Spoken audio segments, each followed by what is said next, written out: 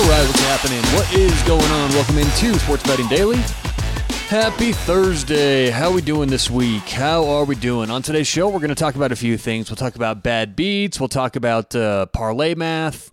And just get a few things done on this Thursday. How are we all doing? How'd you do last night? How have your bets been going this week? I've been kind of floating around along this week. A couple winners, a couple losers. You know what I found hysterical, though? Okay, so I love this in baseball. I was watching the Texas-Houston game yesterday. I was watching a bunch of baseball last night, but baseball is so stupid because they have all these unwritten rules. Everyone's all sanctimonious. If you flip your bat a little too intense, everyone gets all pissed off. It's like, dude, I used to be a pitcher. I understand this, right? So I get the feeling of someone hitting a home run off you and then showboating, right? So I get it. It's not like I haven't played baseball, right? I don't understand it, but it's like, dude, you just gave up a home run. Like, that's on you. That's your fault. I mean, can you imagine in the NFL if, some receiver scores, does a touchdown dance, and then the defender's like, he tackles him and gets all, he's disrespected me. It's like, you just got burned. You deserve to be disrespected. In baseball, I don't understand where these pitchers become such goddamn babies. It's like you can't show any emotion. It's got all the unwritten rules. It's so fucking stupid, in my opinion. Baseball is doing some good things in terms of the pitch clock, moving the game along. That stuff's ridiculous, though. I mean, that's old school, and I think it's dumb. It needs to go. But you know what? What's funny, though? What's hysterical? Every time there's a brawl in baseball, my favorite part is watching the bullpen. You see all the relief pitchers jogging out from the outfield, the bullpen, and they usually get there too late. It's all resolved by the time they get there. And both bullpens usually just kind of end up having a discussion. Oh boy, did you see what happened? No, I was hanging out back here, but it's just funny. They start bitching, they start complaining. And I think yesterday in the Houston game, someone hit a grand slam for Texas, and then the catcher got all pissed off, Hey, hurry up, why are you taking too long? It's like, oh, am I taking too long for your, satisfaction? It's so dumb. They get their feelings hurt. It's like, you're supposed to win, but you're not supposed to hurt anyone's feelings while you win. So, yeah, I don't know. I had some thoughts on that, but let's get into it. We got a couple things to go over today. Let's start off with bad beats. I saw this article. I try and keep up with the sports betting news, what's going on in the world. Are there any articles written about sports betting? Is there anything really big going on? Actually, one of the big things that I'm going to keep my eye on is Brazil. Apparently, Brazil is introducing a bunch of new regulations and tax rules and tax laws for their sports betting. It shouldn't affect things in America right now, but I'm going to keep my eye on that. And if it does, we'll certainly talk about it. But I did see this article, the Philadelphia Inquirer, writing about bad beats. Now, it's always great, right, when you see the New York Post or the Philadelphia Inquirer or the Washington, whatever it is, talking about sports betting, right? I mean, no, they don't. It's funny. I actually find it more entertaining to see these. I don't know whether it's a sports writer or what it is, writing about sports betting. And sometimes it gets a lot funnier than this, but it brought up a good topic, which is bad beats. Because you hear the word bad beats or the phrase bad beat thrown out a lot, whether it's on Twitter or whatever. A lot of people claim bad beat, bad beat, bad beat. And while there's not one definition, right, you can't open up Merriam-Webster's dictionary and see the definition. I've got my definition of bad beats because, again, I think it's way overused. In my opinion, a bad beat is not a game that you almost won but lost. That's what a lot of people think a bad beat is. Oh, you're in the ninth inning. Oh, you're in the fourth quarter. You had it won, but you lost. That's not a bad beat, right? A ninth inning rally, a late touchdown, a late goal, these are not bad beats. These are normal events that happen throughout the course of any game. Just because something that normally happens at a game happened towards the end of the game doesn't make it less likely or a bad beat for you, right? That's what you mainly get. If someone is close to winning and they lose late, oh, bad beat. And I know it makes you feel better when you say bad beat, but the reality is that's just something that happens all the time, and it just happened to happen late in the game that you were betting on. I hear a lot of people say ninth inning comebacks. Oh, we were up, we lost in the ninth, bad beat. And it's like, not really. Why should the ninth inning be considered any different than any other inning? Actually, when you look at scoring distribution, the first inning is by far the most heavily scored inning. But after that, 2 through 9 is pretty similar. Now, you may say people have closers, they have setup guys. You're going to face better pitching in the ninth inning, which, generally speaking, that's probably overwhelmingly the case. But still, that doesn't mean just because you have a pitcher in there that has a good ERA, he's not going to give up runs. See, what we do, or what the public does generally, is they overestimate everything. When there's a good team, most people in the public think they're better than they are. When there's a worse team, most people in the public think they're worse than they are. So when you get a pitcher, Craig Kimbrell or fill in the blank, whoever, and they go out there, we think good closer means never give up runs. That's not the case. Closers are going to give up runs all the time, just like good starting pitchers are going to give up runs all the time. So this idea of, the closer's in, it should be one open and shut, 1, 2, 3, let me get my money and walk out of here. That's not a bad beat. A ninth inning comeback is not a bad beat, right? Now, a bad beat, so here's my definition. My definition of a bad beat is when you have over a 97, because I work in math and numbers and stuff, so it's easier for me to quantify this. If you have over a 97% chance to win and end up losing that game, I consider that a bad beat. Also, if you have a high chance to win, like over a 95% chance to win, and something happens that rarely happens, some freak thing, that's also a bad beat. Do you remember the Alabama-Auburn kick six? Yeah, when was that? In my mind, it was only a couple years ago. Let's look this up here. Alabama-Auburn kick. But it was, 2013? Holy Nikes. Wow, 2013.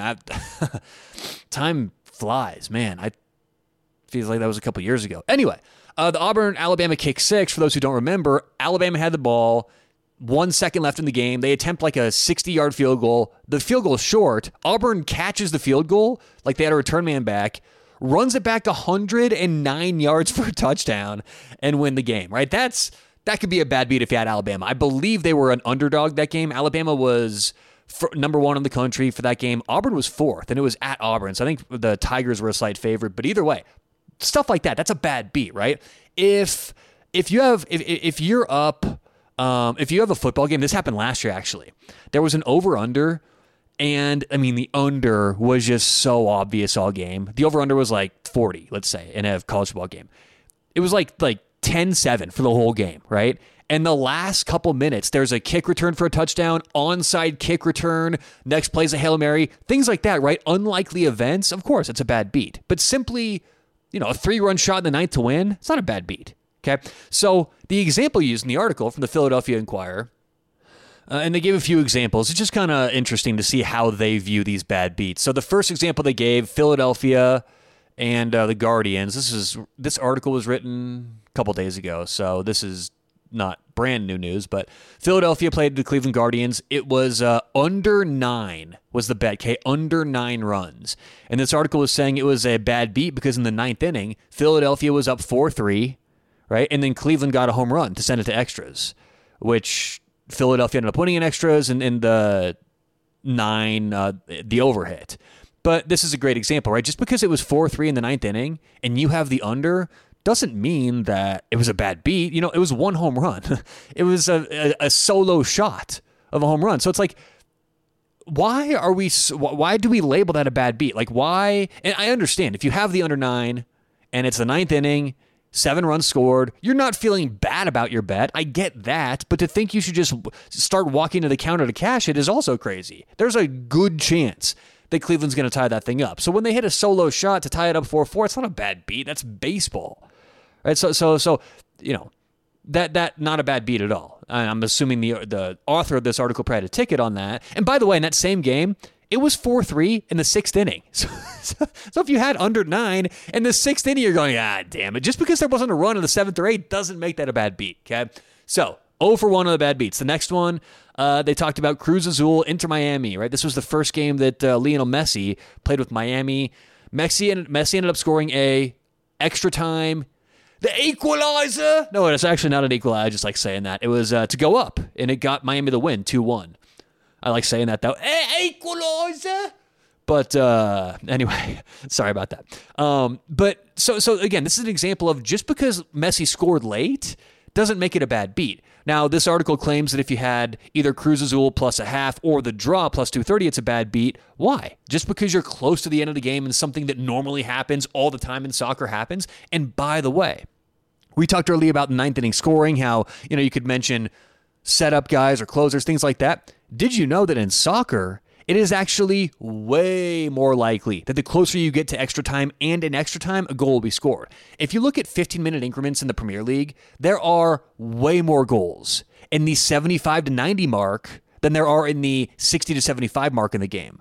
Why? It's because obviously time's running out. If you need to win, if you need points, there's less time in the game. Things will be forced. Offenses will be executed much more proficiently, or the determination to run offense or get a goal is going to be so much stronger towards the end of the game. And you see this play out in the stats all the time. So when we see these extra time goals, and this is something that took me a couple years to learn because there's a lot of them, that sounds like a bad beat. Trust me, it feels deep down like a bad beat. It does, because whether you have a game won or you win a game in extra time, it feels amazing if you win. It feels horrible if you lose.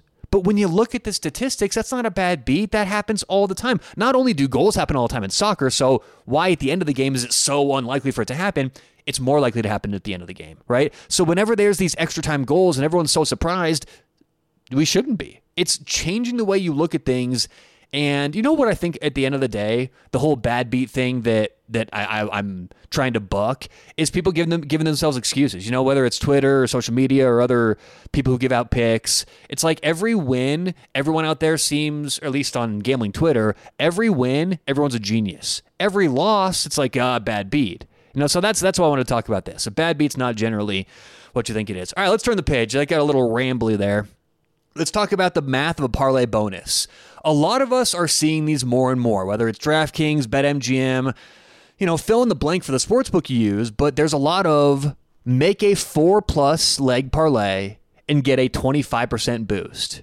Okay, now we're going to talk about why sportsbooks are offering this, because I think it's pretty interesting that most people jump on these when in fact, at the end of the day, even if it's a 25% boost, it's still a bad bet for you. Now, look, if you're going to make these anyway, you may as well take the boost. I know a lot of people who listen to this show, you know, you listen, it's entertainment, you get some picks. I say not to make parlays, you go make 10-team parlays, whatever. I'm not going to stop you from doing that. So if you are going to make a 4-teamer, obviously take the boost anyway. But let's talk about the math, why you shouldn't be doing this in the first place. So the offer is usually you've got to make a parlay with at least 4 teams, and they're going to offer you a 25% boost. Now, this can be appealing when you type into your computer what you would get paid and you see the boost numbers. Okay, that can be appealing for sure. 25% extra, who's going to complain about that? The issue is that the odds don't necessarily match up with what they should. And that 25% at the end of the day is still not enough for you to overcome the house edge. That's why they're offering it. If they were to lose money on this, they wouldn't be offering it. They know that they're going to make money doing this. Now, I'm going to refer specifically to BetMGM because I have one of these right now in my inbox. I think they're probably the most common for offering these. And that's sort of what I referred to for today's show, is this 4-team parlay with the 25% boost. So let's talk about the math. Let's start off with the house math, the sportsbook math, and then we'll get to the sports bettor, our math. So for the sportsbook, here's how it works out for them, okay? They know that their average sports bettor, the public sports bettor, wins about 50% of the time if they're betting -110. Okay, this is very, very, at this point, it's just truth. It's just, you know, it is what it is. It's not arguable. This is over decades of data, especially with a bunch of legalized data recently. This is what it is. The average bettor will win right around 50% of the time. You yourself, if you're listening to this and you tracked all of your bets from when you started betting to your very last bet you ever make, most people listening right now, it's crazy how math is always right with this. The vast majority of people listening, so many people, are going to be in between 48.5% and 50.5%.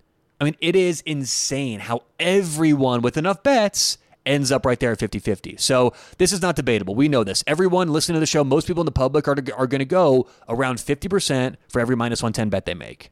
So what that means is for every, to win 2 in a row, you're going to do that about 25% of the time. To win 3 in a row, the average bettor is going to win that about 12% of the time. And to win 4 in a row, aka a 4-team parlay, you're going to win that, the average bettor, right about 6% of the time. So they're paying out, they being the house, they're paying out 25% more to 6% of their customers. Because remember, let's say of all the people who made this 4-team parlay, only 6% of them are going to win the parlay. 94% of customers are going to lose the parlay and give the sports books whatever money they bet on there. See, the 25% boost only matters if you win the parlay. Otherwise, it's just like any other parlay. So the house knows 94% of people are going to lose that bet. Now, for the 6% who win, great. They're going to get 25% payout. So let's walk through this. Let's say 100,000 people make that bet. 100,000 people see in their inbox this parlay boost, and they decide to make it. Of those 100,000 people, 6,000 people are going to win. Okay, so the math is 6,000 people are going to win $123 because that's what they would make on this parlay, right? This 4-team parlay pays about plus 123 or a plus 1230, okay, 1,230. So for a $10 bet, let's say you make a $10 bet. That's what all this math is, right? A $10 bet. You make a $10 bet to win $123. So 6,000 people, and this is an example, right? People obviously aren't just making $10 bets. But just for the sake of the math here, if all 100,000 people made a $10 bet to win 123, here's what that looks like. 6,000 people win $123. So that's going to cost the sportsbook $738,000. But those 94,000 people, 94% of the people who lose the parlay are going to lose $10. So that's a gain for the sportsbook of $940,000. So look at the math there. The sportsbook knows they're going to make $940,000. Now they have to pay out $738,000, but that's still good for a profit of $200,000. And that's, again, assuming everyone made a $10 bet, which is not the case. This is very conservative numbers. So by BetMGM or any other sportsbook offering that parlay boost, what they're doing is they're saying, okay, hey, we need a boost in our own money. How can we get some extra money? Let's make something seem dressed up and seem like a good deal for them, when in reality, that's just another way for us to rake in the cash. So every time you make that bet, you're essentially donating to this MGM fund where they're guaranteeing they're going to make a profit of whatever it is, X%, right? And again, we walk through that. That's very conservative numbers. But with that, everyone making $10 bets, 100,000 people making the bet, they're going to profit almost $200,000, over $200,000 with those numbers in that example. So that's why the sports books do it. That's why they offer it. If you see a 25% boost, you go, how do they offer that? It makes sense mathematically for them. Now let's talk about your math, the math betting the parlay. You're going to win, again, just flip the script, because you are the public bettor who we were talking about, who's going to win about 6% of the time.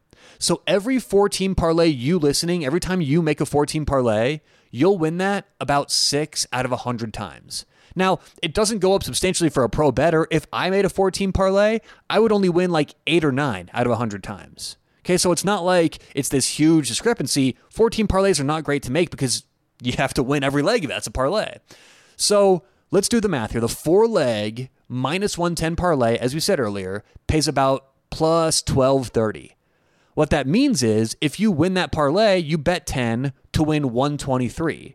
You're going to collect 133, right? The winnings, 123, and the original 10 you bet.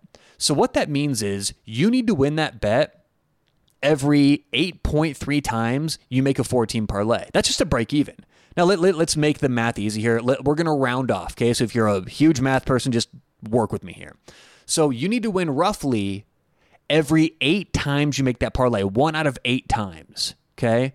And most people go, hey, that doesn't sound too bad. I think that sounds good. I can make a 4-team parlay, and I only have to win 1 out of every 8 times. That doesn't sound too bad.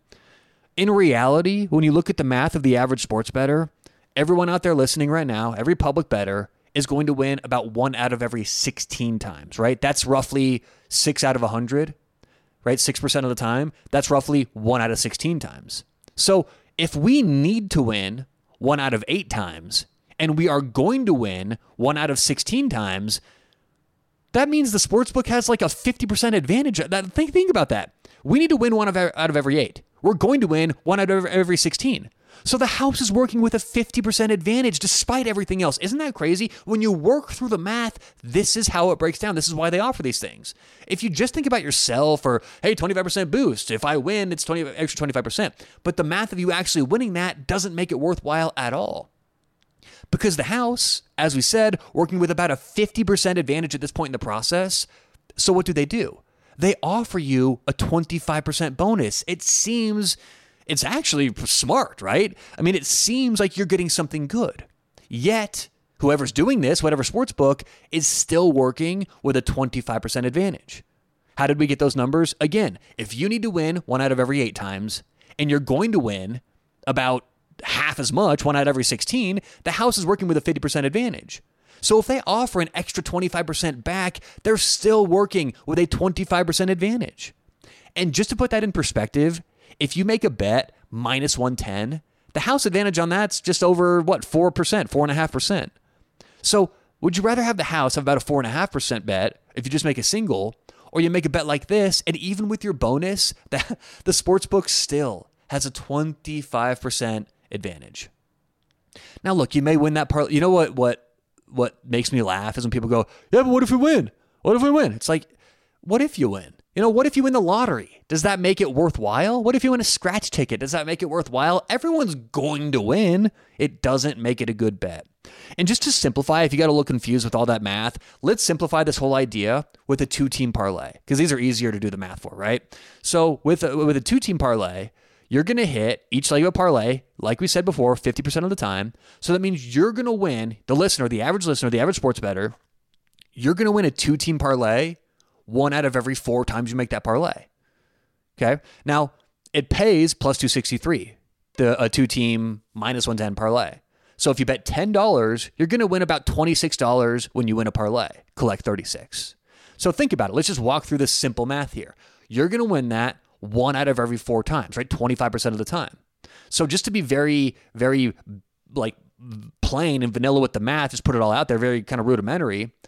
Every 3 times you'll lose, and every 1 time you'll win, right? That's 25%.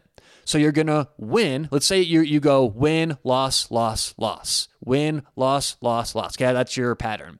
Every time you win, you're going to win $26, right? 10 to win 26. But every time you lose, you're going to lose 10. So every 4 bets, you're going to win 26 and then lose 10, lose 10, lose 10, aka lose 30. So you see, that's a losing bet. You're going to win 1 out of every 4 times, 26, and then you're going to lose $30 the rest of the time. Well, you're going to lose 10 the rest of the time to total $30. So every 4 bets you make, you lose $4. And this actually gets worse the more legs you add to a parlay. But I thought it'd be more simplified to talk about a 2-team parlay, because you need to win 25, or you need to win that at least 1 out of every 3 times, and you're going to win 1 out of every 4 times. That's where the house gets their advantage. That's where they make their money. And, I think that maybe like walking through that slowly kind of helps people understand how to do the math here. But overall, when you see these 25% boosts, these things from BetMGM, or what DraftKings does is the missions.